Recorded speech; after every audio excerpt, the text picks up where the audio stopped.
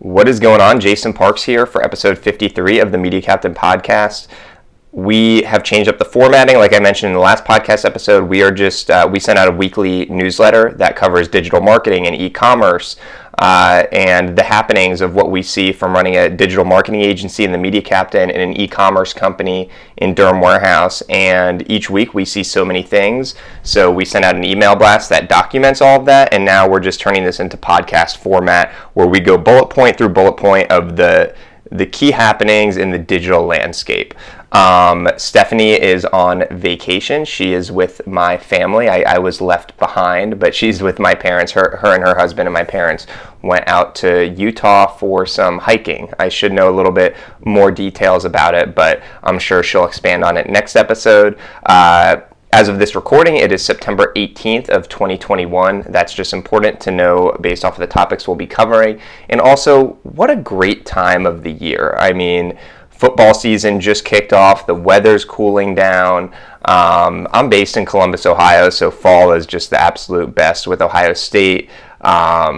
But obviously they lost to Oregon last week, so that wasn't great. But I love football. I love, some of the key other sports that are going to be starting up in the fall, like basketball and hockey, so I'm fired up about that. And this segues perfectly into the first bullet point. Amazon is likely the front runner for NFL Sunday Ticket. This was according to CNBC. The NFL may ask for up to $2.5 billion per year for the package. Again, $2.5 billion per year. The reason why this interests me so much is just based off of the technology companies that are winning the rights to these major sports leagues. When you think of the traditional four TV channels, when you think of the powerhouse players in ABC and NBC and CBS and Fox, there's going to be no way that they are going to be able to compete with the technology behemoths like an Amazon, Facebook, Google, Apple, Twitter, Netflix. So there have already been deals that have been struck. I mean, Twitter for Thursday Night Football, like they've been streaming those games for a while. So it's not like this is new, where it's the first tech company to broadcast sports games. But NFL Sunday Ticket, man, this is like, that is, when it comes to sports TV, it doesn't get any bigger than that. And the fact that Amazon is the front runner says something about the future trends of how these tech companies are going to just probably gobble up all of the rights. So I wouldn't be surprised when the NBA TV rights come up next, for example, like for Google, to get the rights for that. Because think of it, Google owns YouTube and then YouTube TV, and they could simulcast all of the highlights and things along those lines. So it's just an interesting trend to follow, and definitely one that I'm interested being in sports and technology.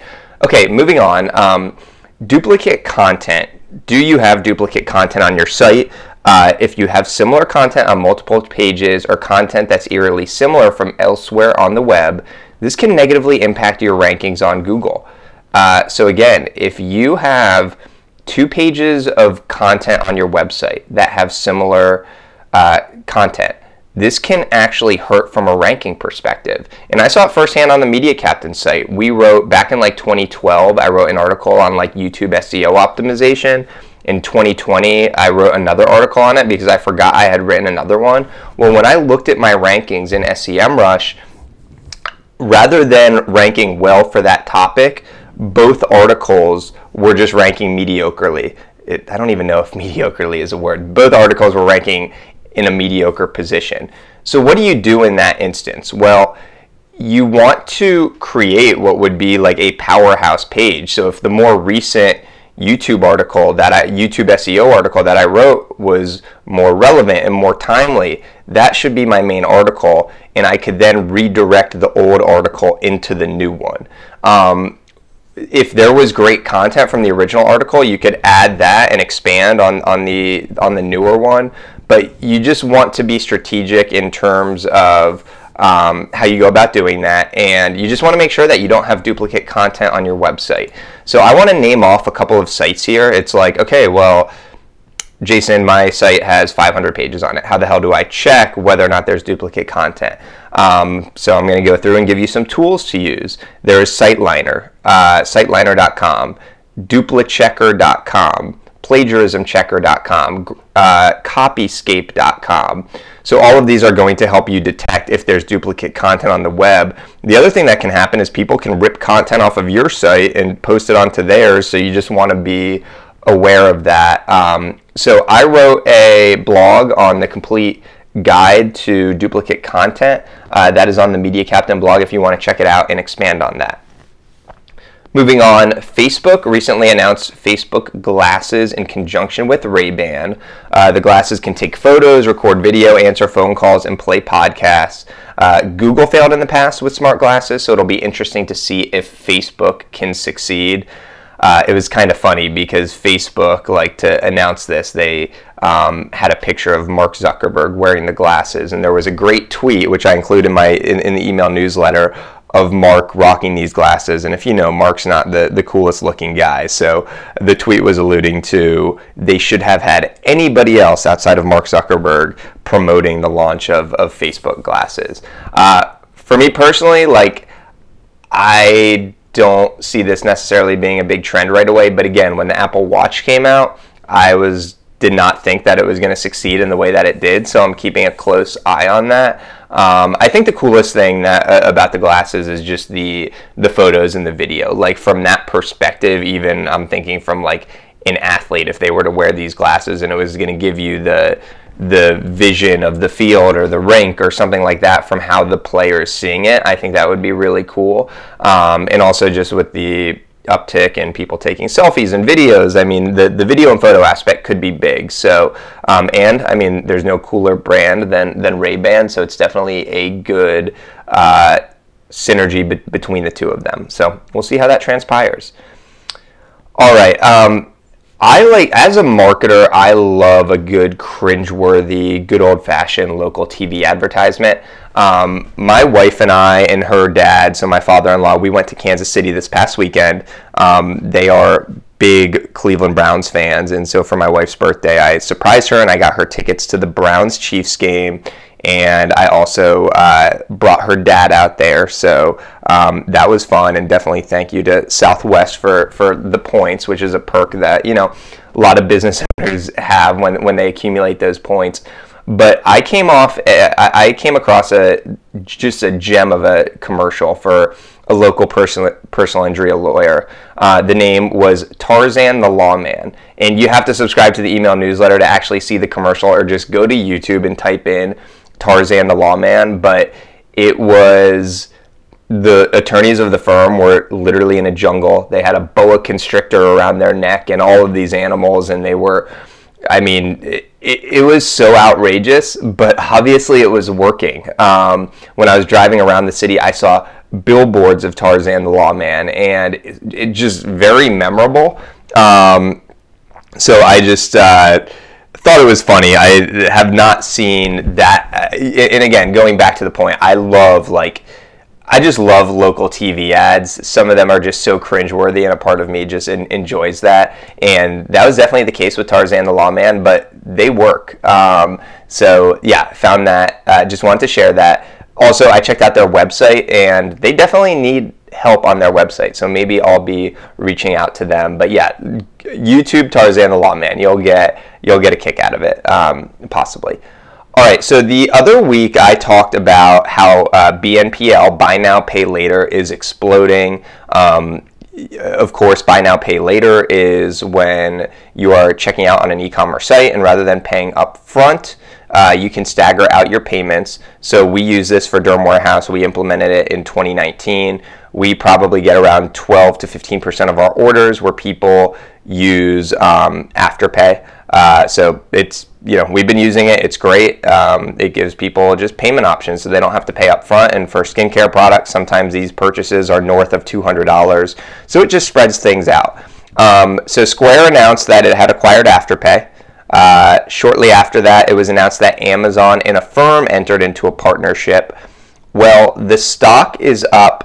Affirm's stock went up 25, so the announcement came out and Affirm's stock exploded. Well, then Affirm announced that they saw 71% revenue growth and provided strong guidance, and their stock shot up another 25%. So I'm following, I've mentioned before, I love just following all of the businesses in technology and following their stocks, and Affirm stock has just absolutely blown up.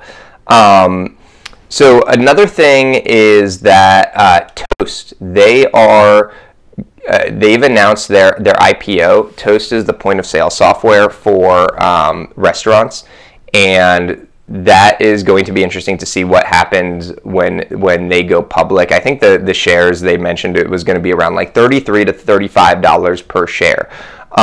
We have several restaurant clients, and I just know a lot of local business owners. I just spoke with a local business owner in Columbus that owns a bunch of several different restaurant concepts, and he said, as I'm a huge advocate for Monday.com, I've talked about it before, of how much our team loves it and uses it from a project management perspective. And he's the same way for Toast. He's just been absolutely raving about how easy it is from a point of sale system, the reports that it gives you, how it helps handle inventory. So I'm not, when it comes to earnings per share and those sort of things with stocks, like that's not my skill set. But I just, when other business owners love a company, normally it means it's a pretty solid company. So I am going to be keeping an eye on Toast when they make their IPO. Moving on, so e-commerce accounted for 65% of Williams-Sonoma's total revenue. Prior to the pandemic, e-commerce accounted for less than 30% of sales in the furniture category. So Williams-Sonoma stock has more than tripled since the pandemic lows. This is just interesting because it shows you how it doesn't, when you think of e-commerce, you're thinking of products that just ship to your door. Williams-Sonoma, a lot of their things can take half a year to arrive at your location, but yet people are just ordering on the store. The fact that there are reviews and you can get a 360 panoramic view of like the different furniture and you can see how it looks in different settings. E-commerce is just becoming so powerful, and it's not just for products that you think would be e-commerce. Even something like furniture is really reaping the benefits of that. All right, so here's a little tip for you if you want to drive more traffic to your site. This is very easy. People are always confused about starting a blog strategy, so I'm going to give you a tip. Jot down the 10 most popular questions you get asked by your customers. So again, write down the 10 most popular questions you get asked from your customers.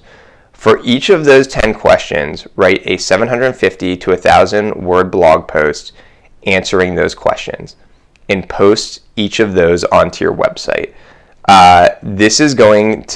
You are going to be able to use this as sales collateral when your customers call in with questions.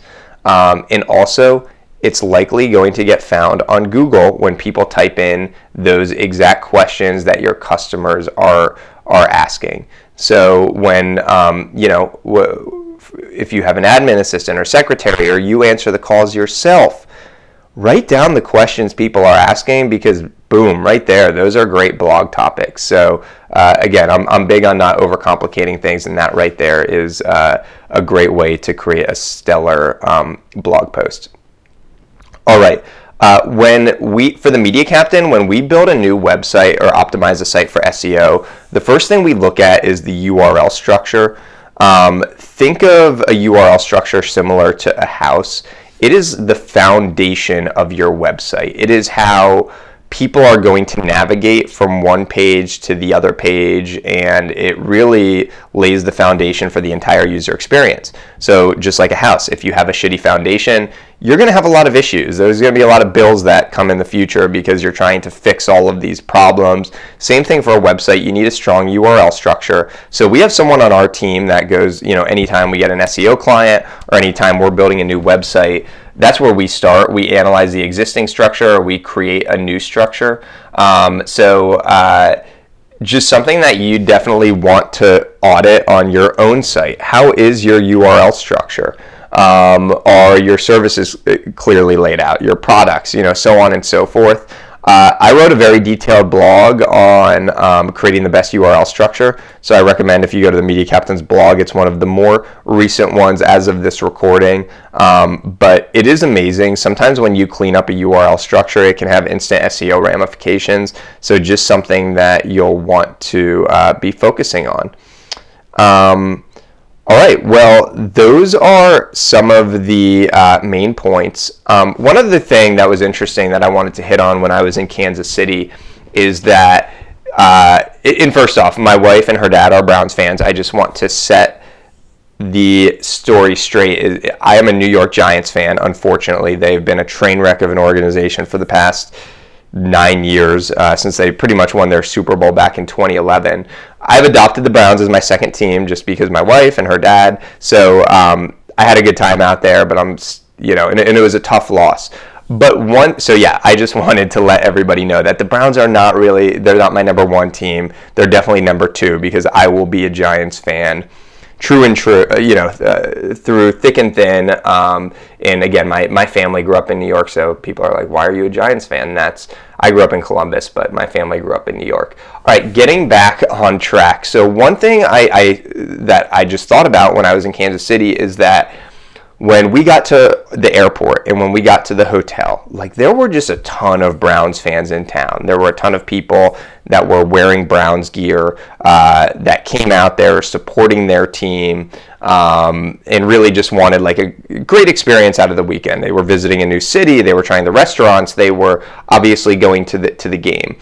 But I started to think about your business and how you want your business and your brand to have followers just like a sports team. And so for the Media Captain, for example, our fans are our clients. Those are the ones that we're doing work for each and every day. Those are the people that we're trying to make happy. For Durham Warehouse, our fans are obviously our customers, and we have over 250,000 customers, so we're always trying to do things to make them happy. And just like in sports, there are going to be times where you have a shitty performance or a bad game and fans will be upset, but ultimately they have your back and they support you. And when you're thinking of your business, I think you need to ask yourself the question, do you have a good fan base? And if the answer is no, it's something that you should work on. But yeah, I don't know. When I was in Kansas City, I just started to think of how cool it was that